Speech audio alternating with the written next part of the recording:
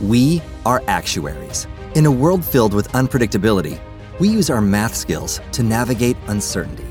Actuaries make a difference in people's lives across industries and the world. Actuaries have the freedom to work anywhere, and according to U.S. News & World Report, we're the 25th top-paying career.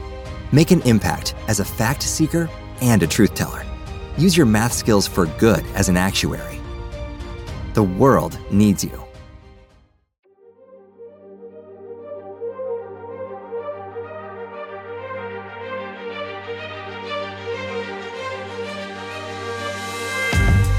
Nation Live, overlooking the beautiful city of downtown Rochester, New York.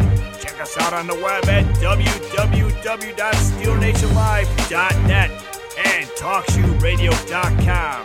And new for the 2015-2016 season, kicking it with Jeff Reed, former Super Bowl champion of the Pittsburgh Steelers, your host of Steel Nation Live, Sanders Tisdale and James Owen. Welcome to Steel Nation Live. I'm Sanders Tisdale. And I'm James Owen. Tonight's guest played the safety position for 10 years in the NFL. Drafted in the second round, pick number 50 of the 1997 NFL Draft. Still a 2005 Super Bowl champion. With NFL career stats of 292 tackles, 5 forced fumbles, 5 fumble recoveries, 3 interceptions, take your breath, 3.5 sacks, 23 passes defended. We welcome to tonight's show Pittsburgh's own Mike Logan. Mike, how you doing? And welcome to Steel Nation Live. Well, thanks for having me. I'm doing pretty well right now. I'm recuperating. I'm trying to get this old body back into shape. So I just came from the gym at my local YMCA, and I've had some tough coaches in my day, but the trainer that I was working with up there is she's like a 5'6", 5'7", 130-pound female, and she kicked my tail today. So I'm recuperating. I'm recuperating right now. Beautiful. Hey, that's what it's all about. They said the little ones, they're the ones with the fire and spunk, Mike. So I'm feeling it from you right now, brother. Yeah, she wasn't backing down though. She was up in my face too, telling me to come on and motivating and encouraging me to get on. So I hope that she doesn't listen to the show. I'm a little intimidated by her. I'll admit it. I'll put it out there into existence. I'm a little intimidated by her. She's feisty. So she's helping me with this old body back into shape. So it's getting the tune up. Hey, Mike, let's go back a couple weeks. All right, in your life, you're born and raised in Pittsburgh. What was it like growing up in Steel City, being a Steeler fan? Definitely was a Steeler fan.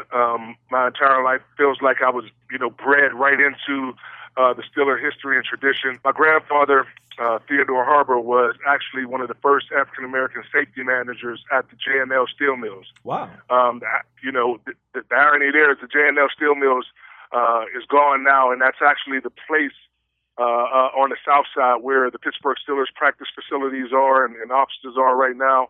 And, my father shared that story with me, and me being able to, be a Pittsburgh Steeler and work on the same grounds that he got his hands dirty at, it's a pretty special story for me and a pretty special feeling to have. So I've been around, Steeler football my whole life, and definitely knew the history and tradition, going into it before I was even thought about, coming back to Pittsburgh to be a Pittsburgh Steeler.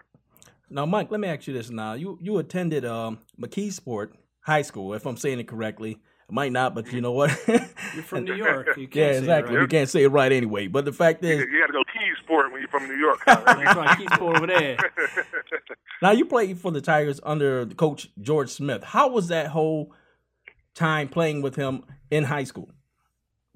Well, I'll share this. I was born in St. Clair Village on the south side of Pittsburgh. I was raised in Whitaker Projects in West Mifflin for most of my life. And my mother ended up getting a job my sophomore year, and we moved to McKeesport.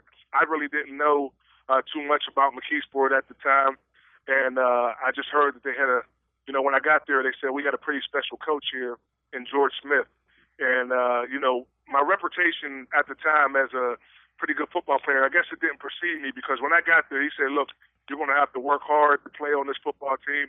I know a lot of people's talking about you, but more importantly, if you have that ability, I want to see you go to college, get an education, and then we'll go from there. So right off the bat, I knew that Coach Smith was going to have a big positive influence in my life, not only on the field, but definitely off the field. And he's had a major impact on a lot of kids' lives from the city of McKeesport. And I think all of the success that people, get after they leave this program, it's a big credit to Coach Smith and what he does and how he treats you as a person and as a player on his football team. That's something that I think we're missing these days, Mike. You probably could agree and contest to that these kids growing up through college, all it is about the dollar and a dream. It's not about the education. It's not about becoming a man before a football player, and that's what's missing out on life. And we're starting to see this now in the NFL. But we're definitely seeing that. If I can chime in real quick, sure. I actually coach. I'm an assistant coach for our high school football team in the inner city here in McKeesport. I coach University Prep, which is USO, is a co-op of 3 schools in the inner city of Pittsburgh. University Prep, Obama Academy, and Science and Technology. And what I try to do as a coach is really get these guys prepared for life. And Exactly. Football may play a part into that, but my main goal and objective is to make sure that these guys are prepared for life. I've been fortunate enough to have a long career in the NFL and go through the collegiate process and play high school football. So I'm giving them, and I'm sharing my testimony with them so they can, equip themselves with the tools necessary to survive in life. And you brought up a good point. That's not being really entrenched in our young athletes, student athletes' minds right now when they're coming out of these programs.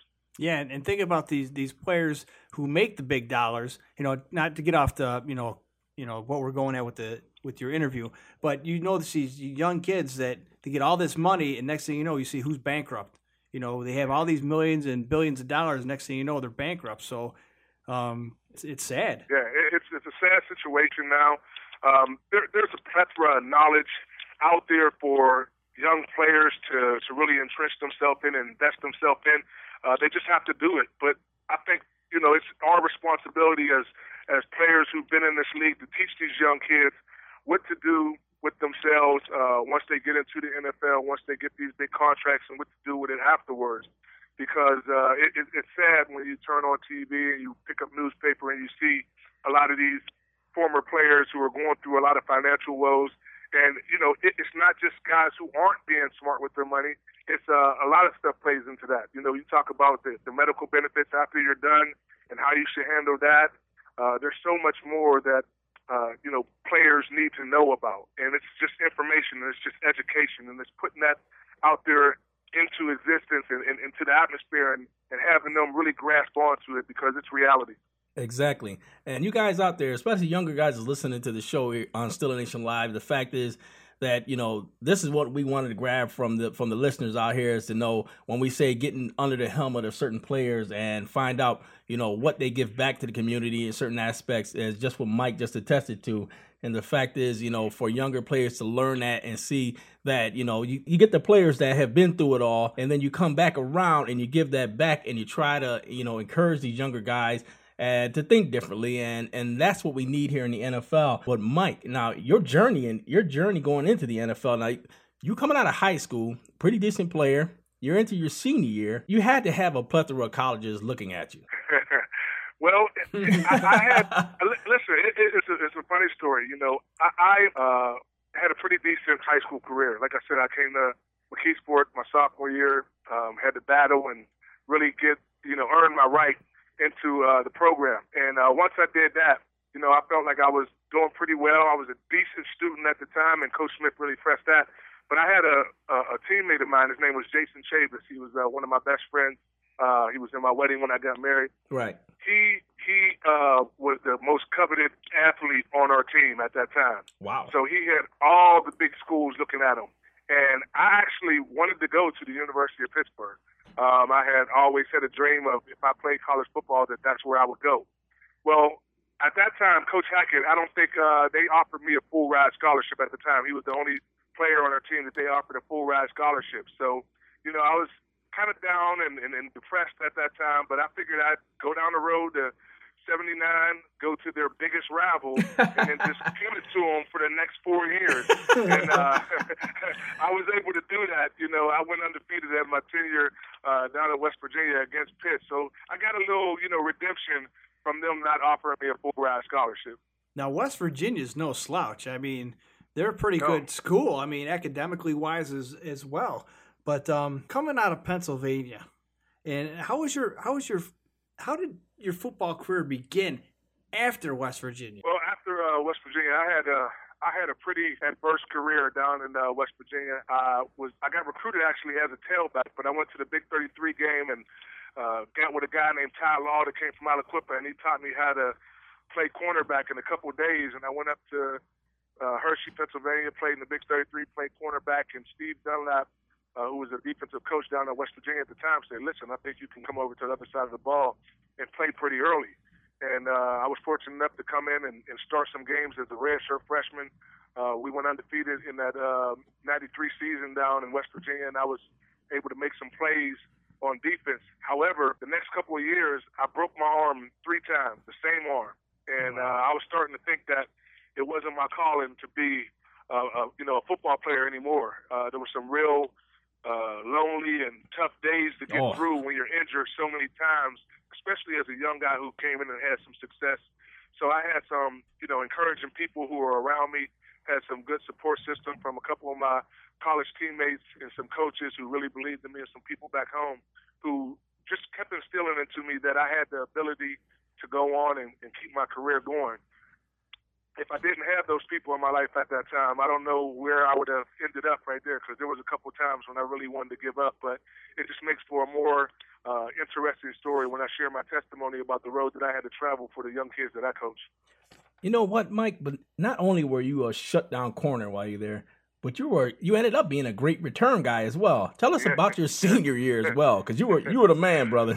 Well, that goes back to me playing tailback when I came out of high school. I always enjoyed touching the football.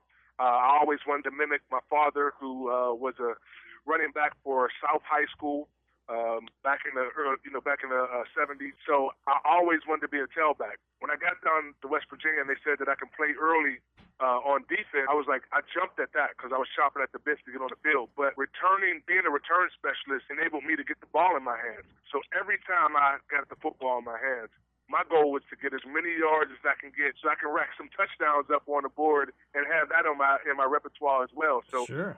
Every time I got the ball, whether it was a kickoff or a punt return, I wanted to get into the end zone and get as many yards as I can. And I had the good fortune of being all Big East, my senior year on defense, right, as a cornerback and as a return specialist doing punt and kickoff returns. So it was something that, made me happy that I was able to get some offensive statistics as well. Now, let's fast forward to 97 draft. You had a standout collegiate career. You are the man. Okay, now you didn't play for a Pennsylvania college. Now, were you hoping for the Steelers to pick you up in this draft? Most definitely. I thought it was a given. I said, hey, I think them guys need a cornerback. I'll definitely, I said it's going to set up. This is going to be picture perfect for me. Pitt didn't draft me, and I didn't get to come home and play for Pittsburgh. Pitt didn't offer me a scholarship, and that's okay. I know that the Pittsburgh Steelers are going to draft me, and the dream is going to be complete. Well, the Pittsburgh Steelers did need a defensive back, and it wasn't me. They didn't select me. They actually selected Chad Scott from the University of Maryland that year in 1997. And, I thought that at that time, my dreams weren't crushed because, again, I wasn't the most coveted person on my team in 1997. My roommate was a guy named Canute Curtis, who was an All-American linebacker at the time. He was a Dick Butkus finalist, and we had the same agent. So going into draft day, we actually had like a party. There was basically a party for him because we thought that he was going to get drafted in the first round. However, Canute had the misfortune of pulling his hamstring during the combine workouts, and he started sliding down the draft board charts. And as he slid down, I had great individual and collective workouts, personal workouts down in West Virginia, and I was able to climb up on some people's boards. And I ended up getting drafted in the second round, and Canute ended up getting drafted to the 6th round. So it was a kind of a bittersweet moment for me that day because, I was thinking that my roommate was going to get drafted a little higher than I was, and we were all going to celebrate together. Yeah. But, he ended up making it to the league and stuck around for about 6 years. So we share in that journey together. Well, let me ask you this, Mike. When you got the call, did you get the call from the coach himself, or where'd you find out that you were actually drafted? Was it from watching the TV, ESPN, and the ticker? I'm trying to figure out, because we love to get the inside of how guys got drafted, because these younger guys, they want to get that feel of how it is to be within that draft. Yeah, like I said, we actually had a little party set up down in West Virginia. We had like a little hotel rented out, and we were sitting there just fielding calls. And again, I thought that my day might, my call might come a little later, or maybe even the second day. So we're sitting there, and my agent, who was Steve Hayes, calls me in and he said, "Hey, I'm starting to get some phone calls, about some teams that want to draft you." And I would come behind you, and I talked to a whole bunch of teams, and everybody says, we have you on our board, we have you on our board. But I was kind of bracing myself for a long day, just to so I wouldn't, have that disappointment. When I started getting some of the phone calls and we started talking, I was actually on the phone with Detroit Lions, and wow. my agent was saying, "Hey, Detroit wants you. It looks like you're going to go in the second round with the 54th pick. With the 54th pick, I think it was, to the Detroit Lions." So I'm elated, and I got family in Detroit, so I'm kind of like, this is exciting. This is the best thing that's happening to me. Right. Tom Coughlin ends up calling my agent and says, we're looking at Mike for a defensive back. We want a safety. We think that he'll fit into that program. So he called me back in. He said, "Hey, Jacksonville's on the phone right now." I said, "Well, Detroit already told me that they're picking me up." I was almost celebrating. I'm like, get ready to go out. And lo and behold, Tom Coughlin calls and he says, "You're getting ready to be drafted by the Jacksonville Jaguars. So get ready to, come down to Duval County and then be a Jaguar." And I look at my dad and I look over at my mom, and I'm just like, I didn't even know what to say, because it was a dream that, came true for me. And I was excited, but at the same time, I was kind of confused, because I'm like, am I getting drafted by Detroit? Am I getting drafted? And by the time I hung up the phone, they were on the TV saying my name, Mike Logan, selected with the 50th pick by the Jacksonville Jaguars. So just elation pouring out from there. And my uncle came down, and my aunts came down, and they're telling me all kind of stories about how when I was little carrying this football around. So it was a joyous time, and it was a really, really joyous time for me and my family. Now, that had to be something. Now, you went through that whole draft process. Now, here you are, your first day, coming into Jacksonville. And you're playing for who I deem as a pretty decent coach in Tom Coughlin, who just recently got let go by the New York Giants. But I respect the guy, and I think he is a decent coach. How was that whole process coming in there? I mean, the whole feeling of, okay, I'm here, I'm in the NFL, and I'm with the Jacksonville Jaguars. Well, for me, I had knew Tom Coughlin from coaching at Boston College. We had some pretty tense rivalry games when I was at West Virginia. And I also had a guy that I played with, Aaron Beasley, in college, who had got drafted by Jacksonville the year before. So I knew somebody down in Jacksonville. I felt like I would be comfortable coming down in there and fitting in. What I didn't expect was for the transition to be so hard from the collegiate game to the NFL game, just dealing with all the stuff that comes with being in the NFL. So, again, it comes to that education about learning from guys who've done it before you. Fortunately, I had Aaron Beasley there to kind of pull me along the ropes and help me out.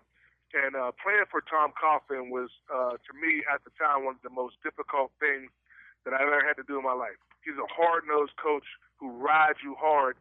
And I'll share this. My relationship with Tom Coughlin went from a hate relationship to a love relationship. He's one of the best coaches that I ever had when it comes to the X's and O's. And he's also one of those coaches that is getting you prepared for life. And as a young kid who was 23, I think when I got drafted, I never understood that.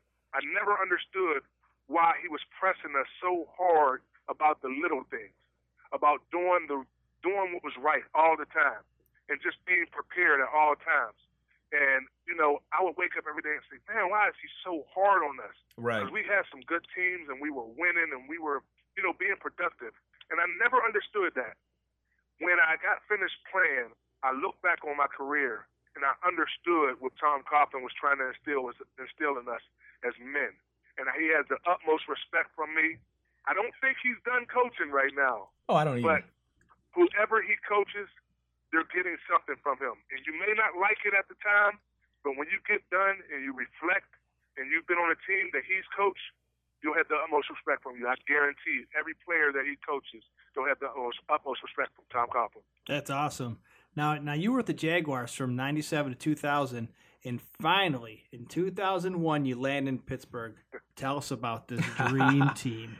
Black and yellow, brother. Well, I used to come home every off season, and I would go support all local Pittsburgh sports. So I would go out to see Swin Cash, who went to McKeesport High School, go play basketball. I used to always run into Bill Cowher. His daughters played basketball at different tournaments all across the city. And I remember seeing Bill one day at a tournament and just jokingly saying, I would like to come home to Pittsburgh. I think I would look good in that black and gold. And, I don't know if that had any bearing on me coming home, but I did get a phone call. My agent called me, soon after saying that he thinks Pittsburgh is interested in me and I might be able to come home as a free agent. And I told him at that time, I said to my agent, listen, I don't care what they offer me. If they make a deal for me and they want me, we're going to Pittsburgh. Nice. So, I said, I'm going home. And he's like, listen, you pay me to do a job. I got to try to get, the best contract for you. I said, listen here. I pay you. And if you want to get paid, you better make that happen. Pretty much, yeah. So there you go. Yeah. If they make a deal, we're going to accept it. And lo and behold, they ended up putting the deal out on the table. I almost signed it before I even got to read it because that's how much excitement I had in my body. Nice. And I just wanted to get the deal done so I could come home and don the black and gold. And when they offered the contract, I called my father, Mike Harbour, who's a photographer editor for KDKA, and we sat in the offices over on the South Side where his father used to work at the J&L Steel Mill, and I was able to sign my contract. So needless to say, it was a pretty emotional day for me and my father as we're gazing out the window on the grounds that my grandfather used to get his hands dirty, and then me being able to sign a contract to become a Pittsburgh Steeler. It's a pretty special story and something that I enjoy sharing with everyone. You know what, Mike? Also, I want to grab that feeling. Now you finally got that chance where you're playing for the Steelers. How was it for you walking into that locker room for the first time, you wearing that uniform? What was that feeling like as to say to yourself, you know what, it's finally here? The home side locker room. Right. Yeah. It was a reality check for me because at first, even when I signed the contract, it still didn't seem real to me. I was just, I was saying I'm officially a Pittsburgh Steeler, but then once I was able to put on the uniform, and it's almost like when you put on that uniform, when you know about the history and the tradition of the Pittsburgh Steelers, it's almost like you've been a part of it your whole life. And that's how I felt once I was able to put on, the gold pants and the black shirt. All that historic tradition just came into my body, and I was overwhelmed. It took me a while to really just understand what had happened, who I was playing for, and what I was doing. But it didn't take me long because I knew the feeling and I was ready to go, and it was just so much elation because it was a dream come true for me that started when I was 6 years old. Now, let me ask you this, Mike. Coming from a non-contending team to a contending team in Pittsburgh, your first year, 2001, the Steelers end up 13-3, but they lose to the Patriots in AFC Championship game. What was going on in your mind? This first year in Pittsburgh, we almost get to the big dance.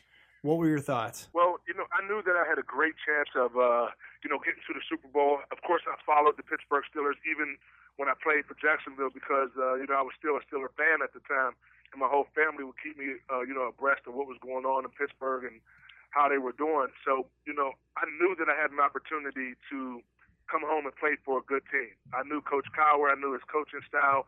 And I was familiar with what they were doing here in Pittsburgh because I had Don Capers as a defensive coordinator down in Jacksonville, so I knew that I would fit into the scheme.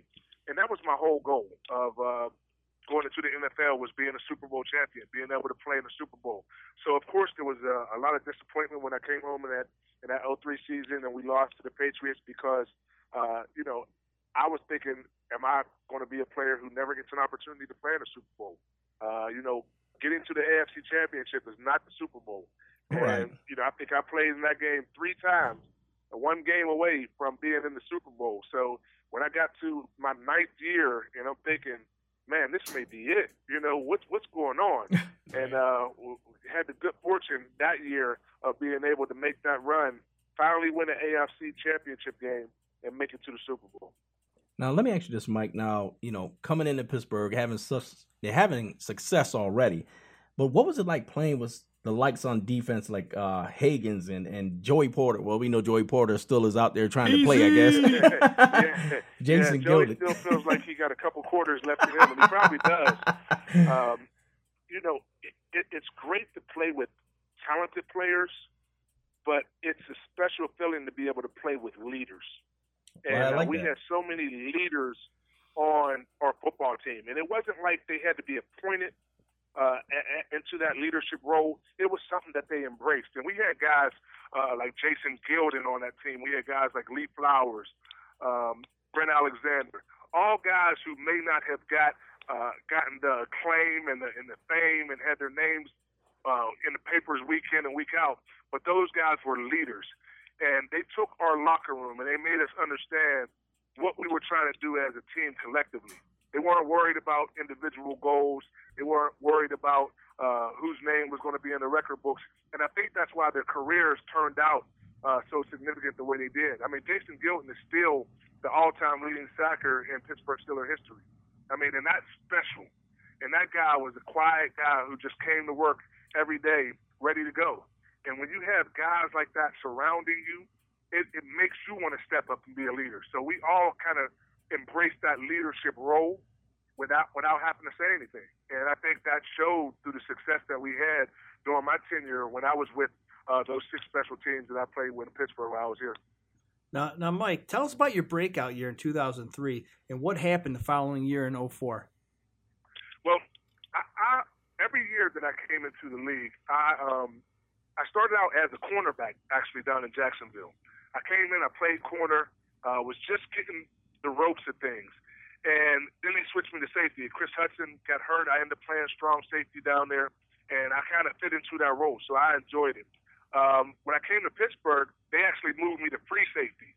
And it took me a little while to get adjusted from, switching up the different positions. I had played in a nickel role, I had played in the dime role, and people will say, well, it's still a defensive back. But there's so many different roles that you have to take on when you switch positions from a guy who's the quarterback back there and getting people lined up and making the calls, and the guy who makes the adjustments, or you have to be the guy who's an adjuster that's running across the formation. You may be covering a tight end. You may be covering a slot. You might have to go out wide sometime if they put a flex tight end out. So it took me a minute to get accustomed to everything, all the roles and responsibilities that I had. By 2003, I was vested. I was more, prone to picking up the things that had to be done, and I was able to react to it in my natural ability. And it was also the healthiest year of my career. I had endured a plethora of injuries during my time in the NFL. So 2003 was just a year where I felt good. My body was all together, and I had a great grasp of everything that they expected out of me. And when you're playing for a guy like Dom Capers, and you're playing for guys like Tim Lewis, and you're playing for guys who really just force the intellect of the game on you, you become more comfortable. And that's what happened for me in 2003. I was just comfortable in my role, in my position, and all of my athletic ability was able to come out and shine. Beautiful. Now, let's get to 2005, Mike, really quick. The year that Steelers won the Super Bowl, you get your ring. But it almost didn't happen. Let me take you back to the playoff game against the Colts. Now, we've had a couple guys on the show. We had Trey Essex, Clark Higgins, and a couple other guys who were playing on the O-line that day. And we asked them, what were you thinking? What was going through your mind? You pretty much have the game in set. You're going to Denver. All we have to do is either give the ball to Jerome, let him punch it through or get tackled, run the clock out, and all of a sudden he fumbles. And now the Colts get the ball. They're running up the field. Did you see the play? And if you did, what was going on through your mind? Initially, I didn't see it. Of course, I heard when the ball popped out. I turned around and I'm looking, and it seemed like that play was just taking forever. You see Ben running back, looking over his shoulder the wrong way, and then you're looking back and turning around, and it just seemed like it was taking forever. Once he made the tackle, I swear to you, I felt like we were just destined to win that game. And, I had a sense of calmness, even though deep down, butterflies were churning and everything. I wouldn't admit that at the time, but there was still a sense of calmness. Now, everybody else, when Jerome comes to the sideline, people, they're either kind of quietly consoling him, just saying, hey, keep your head up, or they're just completely staying away from him. If you watch all the tapes, I'm a guy who was always around Jerome because I knew the camera was going to be on. And I just went over. Hey, I made this Hall of Fame speech, man. You got to know where to be when the camera's on. You know what I mean? My dad's a photographer editor, so I know where to go. But, there you go. I went over to him and I just kneeled down. And I kind of just looked at him with like a little smirk on my face. Like, in my mind, I'm thinking, like, really, Jerome, this is how it's going to end. If this is your last game, this is the bus stop. This is what you're going to, be remembered by. And it was all in fun. Right. Because at the end of the day, I felt like I knew that it was, the stars were lining up for us that day. If you want to say the football gods or whatever, or were with us. But at that time, it just felt like, we were going to win that football game. And when Mike Vanderjagt came out and he missed that field goal, it was just like, here we go. We knew it. You know what I mean? Even though we didn't know it at the time, but it just felt like we knew it. So a fun time, and it just adds to the dramatics of how we were able to get it done. Now, let me ask you this, Mike. How was it to go home, with that ring on your finger? That night had to be something special, you know what I mean? You get your friends, family around, the celebration. What was that all like? Well, for me, it was, personally, being from Pittsburgh, being a kid who idolized the Steelers growing up, being a kid who said that I wanted to play for the Steelers and win a Super Bowl, all my dreams had came to fruition. So when I was able to get that ring and put it on my finger and it said Logan on there, it was an exciting time, but it was an emotional time, and it was just something that my mother and I had talked about numerous times, even as a child, all the way growing up to when I was able to sign a contract for the Pittsburgh Steelers. And me being able to share in that with her, who overseen me throughout my life and said, I can't wait for my baby to accomplish his dream. So for me, it was almost like it was a dream that my mother and I shared. So I was doing it for me. I was doing it for her. So me being able to have that ring on it, have my ring on and see Logan on the side with that was really like a tribute to both of my parents, to my father and mother. And, my mother being able to see me playing the Super Bowl before she passed away untimely in 2008 was, that I really truly can't find the words to say about how special it is now to carry on her name through that ring. Every time I put it on, it's something special that I can look back on and reflect and say, I was able to share this with her, and she was able to see her child accomplish his dream, which I know meant the world to her. Oh, exactly. To have a parent watch their son or daughter get to that pinnacle in sports or whatever they try to achieve is something amazing. But you went on after that Super Bowl, and you played another year in the 2006 season, and then you eventually said, you know what, it's time to retire. What finally got you to that point where you said, you know what, this is it. I think I'm done playing football. Well, it really hit home for me in the Super Bowl. I got injured again in the second quarter in the Super Bowl, and it was another knee injury, a devastating knee injury where I had to get posterior reconstruction on my other knee after I had posterior reconstruction on the left knee. And for me, I was in my 9th year. I was like, 9 years in the NFL is a very, very long time. Right. And throughout the 9 years, I had so many injuries you can't even keep a chart on it. So it was just enduring the injuries and battling year in and year out. And I remember having a conversation with my mother saying, I have one more year on my contract. And I basically told her, I said, this is it for me. And, that last year, I was mainly a special teams player at that time, but I was able to sit back and really embrace the journey. And for me to be able to be in, play a decade in the National Football League, I was able to sit back and really enjoy the ride, because when you first get into the NFL, all your emotions are going, everything is going so fast, and you're just, doing things without even really enjoying it. That last year, I was able to really sit back and enjoy it. Now, I'm not saying that I didn't go out and give my wholehearted effort, came in and game out, but I was really able to sit back and really see how honored and a privilege it is to be a part of the fraternity of the NFL.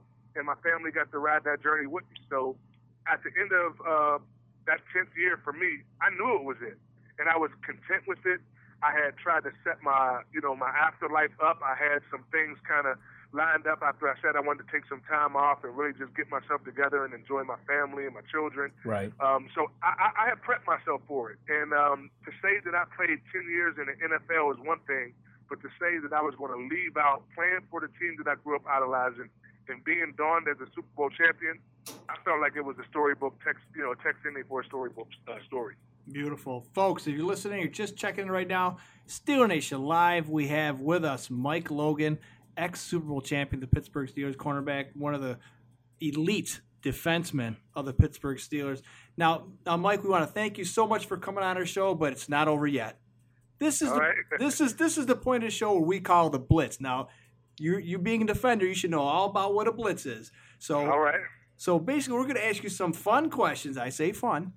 And all right, fun. Okay. Not necessarily football questions, but fun questions. And we want to ask these questions. We want you to say, "Wow, that's a great question." So we're gonna start off with Mike. What was the best advice ever given to you? Get your college degree. I love it. Y'all love it. You Nice. hear that? A lot of young guys out there listen to what he's saying. This guy's not only talking, he's preaching at the same time as well. Yeah, not a college degree in basket weaving, but something you could do after your NFL career is over. Exactly. That was the best advice, and it came from George Smith from McKeesport High School. I love it. Let me ask you this, Mike. Favorite thing about Pittsburgh? Favorite thing? Food. Food. There's and you know what? I get to indulge now because when you're playing, you can't go out to Minio's Pizza. You can't go to Permani's every week unless like you're Casey Hampton or one of those guys. You get to go to Originals. So I'm enjoying all the foods of Pittsburgh that I couldn't eat when I was playing. I'm loving it. Now you brought up the food. Now we got to ask you your favorite place to eat in Pittsburgh. Oh my goodness. Well, right. It has changed. It has changed almost every year since I retired. Pepe's? Right now, yeah. No, Pepe's used to be one of my favorites. That was probably about 4 or 5 years ago. Right now, there's a place on the North Shore. It's 917 Western Avenue. It's called Carmi, Carmi. It is slamming. Everything on the menu is outstanding. I go in and they actually have a bowl for me. It's called the Lobe Bowl, and I get fish stew in it. And I get a big bowl of fish stew. We're done with you now. I'm telling you, it is outstanding. Big bowl of fish stew, some baked macaroni and cheese, and I get either fried tilapia with some greens. It is outstanding. Wow. So go check that out. You are a growing boy. Yeah. Yeah. Oh yeah. And believe me, I put on a little weight since my playing days. So boy. I'm enjoying it. Now you're a defensive end, right? That's right. I can play that linebacker pretty good right now. Exactly. Let me ask you this, Mike. Best Steeler coach, Cowher or Tomlin? Well, what's interesting about that, I've gotten to know Mike personally off the field because I was at a track club and I was able to coach a couple of his kids, Dino and Mason. So I've gotten to know him on a personal level. And what was funny about the relationship that I had with Mike Tomlin, I retired the year he came in. Right. And I remember sitting in his office. We actually had a meeting, and I sat down, and I'm thinking at the time, I think I was 35, and I think he was 36 at the time. Wow. Because he was the youngest coach coming in. And I'm looking, I said, I'm his age, and I would be playing for him. You know what I mean? So it was kind of one of those weird feelings. But I felt like he would be the perfect fit to take over for Cowher for this team. And I know that he had a little rough transition that first year when he came in because he was kind of tough on the players. Right. So I didn't have an opportunity to play for him. But I had such a history with Coach Cowher and being able to talk to him as one of the veterans on the team and tell him what the team wanted and he was able to tell me what he expected. And he didn't have to say that. He had guys like myself and Joey Porter and Clark Higgins who would speak to the team on his behalf. And we just had that understanding between us. So I think both of those coaches were great fits for the teams that they coached. Beautiful. Now, Mike, if you could go back in time, one thing in your past that you can change or have a do-over, what would that be? I would, and this is something that I'm living out right now. You know, I'm a faith guy now, and I wish that I would have really honed in and taken my faith more seriously and found out what it's about. Because you know, your faith can get you out of a whole lot of things without having to experience them and go through it. So right now, you know, my faith is first and foremost in my life, so I would put that as the priority first in my life, and then everything else after that I feel would have fell into order, into the correct order.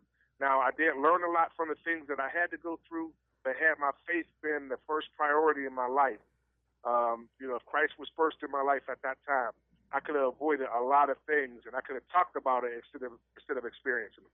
I love it. Wow, that's deep. Now, Mike, if Hollywood was coming to Pittsburgh and they wanted to do a story, and they picked you to do this story about, you know, Mike Logan. Now, let me ask you, if they were coming to Pittsburgh, who would play Mike Logan? Oh, wow. Who would play me? That's a challenging one. I'm coaching now, so I see a lot of kids, and I can see myself in a lot of my students. And they're not necessarily all athletes, but there's a couple students that I think that could have played me to a T. And wow. You know, but now since I've been able to go through that, I'm able to share with them some of that and let them experience some of that and be able to firsthand give it to them. And one of my students that he's now at the University of Duquesne, his name is Abner Roberts, A.J. Roberts, a special kid who his upbringing was kind of similar to mine. And I think that his journey and his story can be comparable to mine. So I would say it will be one of my former students, Abner Roberts. Wow. All right. You ready for this one, Mike? I'm ready. All right. I think I'm ready. Put it that way. We need to hear your best Bill Cowher impersonation. Oh, well, it would have to be a visual impersonation, and I'll tell you why.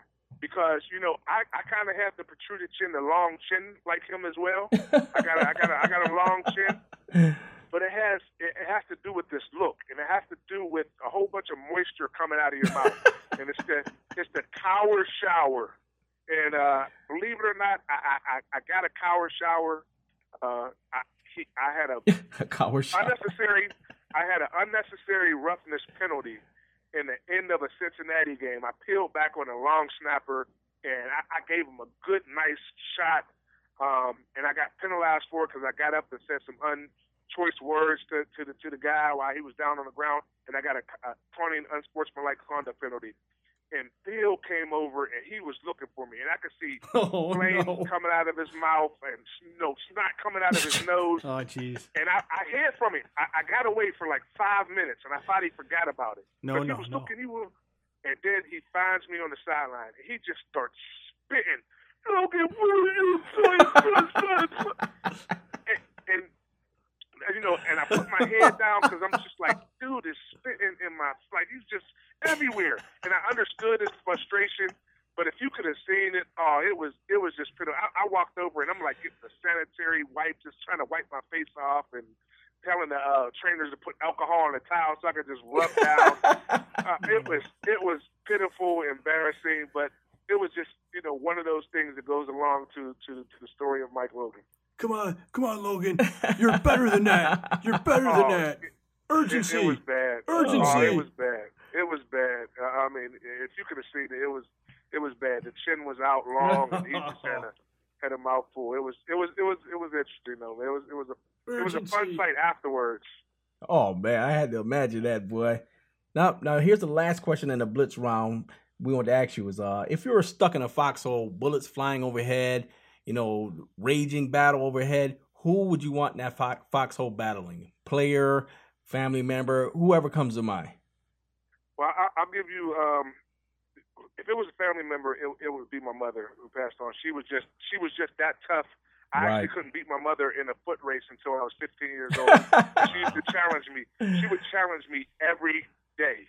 And she would be like, come on out here, come on out here. And she used to beat me up. I mean, I was so depressed, like I can't beat her. And when I finally beat her at 15 years old, that was like, it was like I won a Super Bowl then. Wow. But even then, I still think she might have let me win. And that's, I'm being honest, I think she might have let me win. But if I was to choose a player, a 1B on that list, it would be my former teammate, Chidi Awoma. Wow. And Chidi was a special teams guru. He was a small guy, but you're talking about somebody who had heart and somebody who would do anything that was asked of him and go above and beyond that, and somebody who would have your back regardless of any situation, a guy who had integrity and who was honest and authentic. That would be the guy that I choose. And he was a special player, never got the credit I feel like he deserved. He would be a guy who would step up in a situation and say, Coach, no, that was my fault. That was my responsibility. And I love to have a guy like that in my corner. Wow. I love it, Mike. Yeah. See, that's what I'm talking about. Fans out there, this is why, we invited Mike down to the show, and respectfully, Mike, took the offer and came in and talked to us. Busy guy, as you can see, Mike's always got a lot of things going on out there. But we want to ask you, Mike, there's one thing that I know a lot of the fans want to know is, what is Mike Logan out there doing now? Well, this was the year, everybody makes their resolutions where they're saying they have to do this and they're going to do that. This was the year that I told my wife, and I said, you know what, I'm going to prioritize some things. I'm going to take some things off the schedule, and I'm going to really spend some quality time with her. Amen, and kind of relax and try to relax a little bit. Hasn't worked out that good so far, but right now the main thing that I'm doing is again I'm prioritizing my faith. We are in a lot of ministries in our church at Macedonia Church of Pittsburgh. My wife and I are in a lot of ministries, and we're trying to really make sure that our faith is first and foremost in our life. Right. But I'm coaching and teaching. Now I'm teaching and coaching. And I'm teaching I'm a life skills educator at University Prep. And I work with some students, and I try to equip them with some things that you're going to need in life. Presentation, character development, some financial literacy. I'm trying to just instill some of those qualities in them so they can be prepared for life. Even if they don't play sports, or if they do play sports, in the midst of that, I'm doing a little bit of coaching. I'm coaching the special teams, and I'm coaching the defensive backs at University Prep. I still do a little radio here from time to time for Trib Live Media. My daughter now is in 10th grade. She's doing like almost a club volleyball, so I'm traveling all around the country, following her around.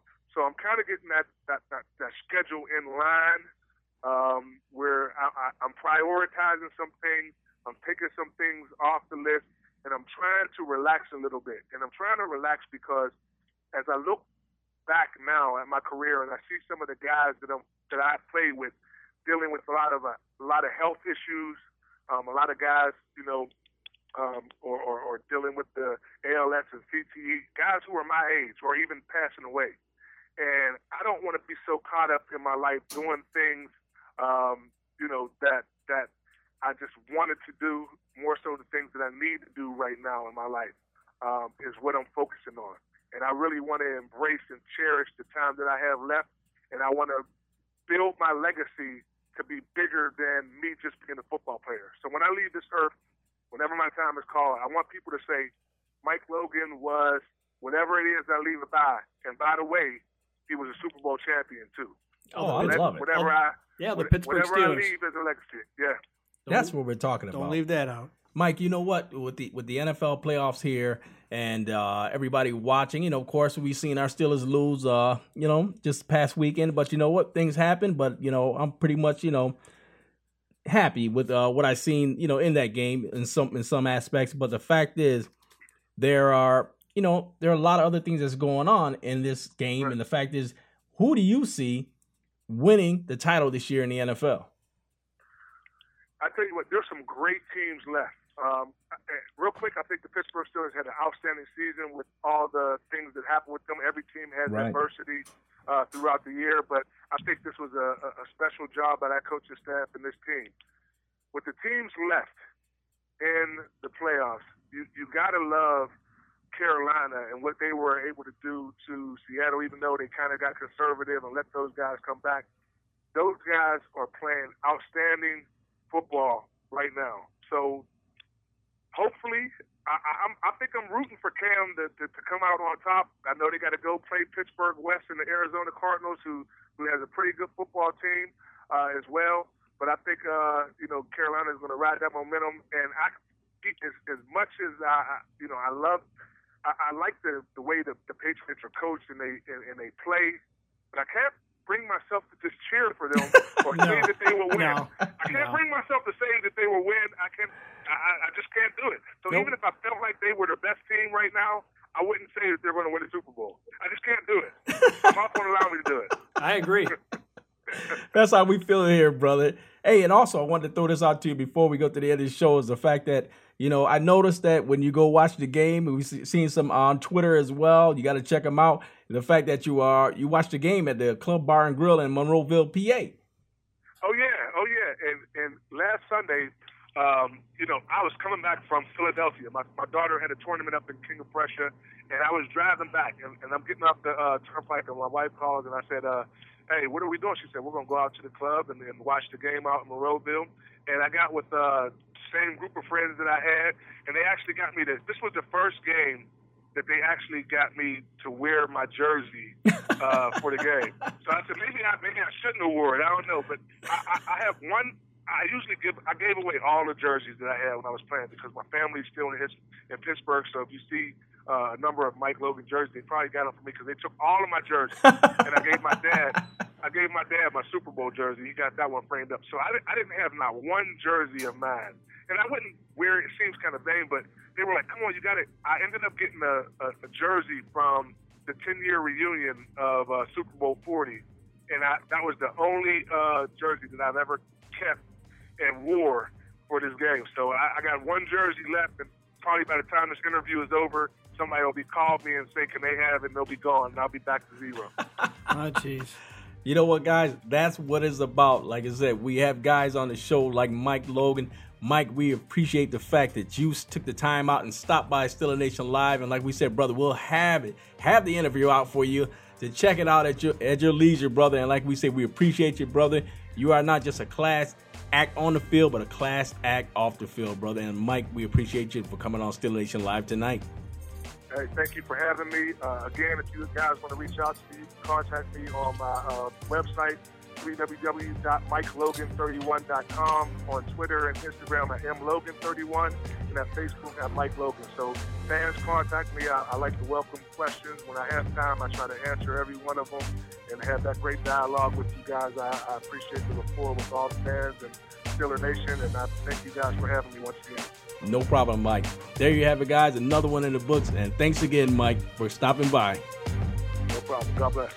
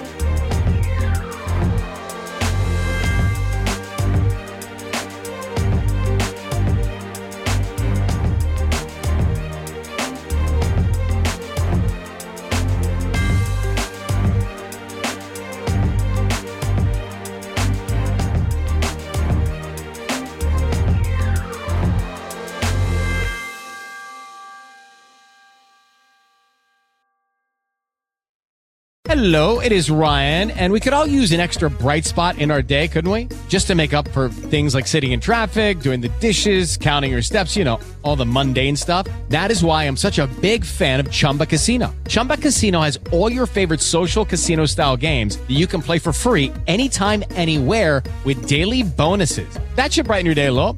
Actually, a lot. So sign up now at ChumbaCasino.com. That's ChumbaCasino.com. No purchase necessary. VGW Group. Void where prohibited by law. See terms and conditions. 18+.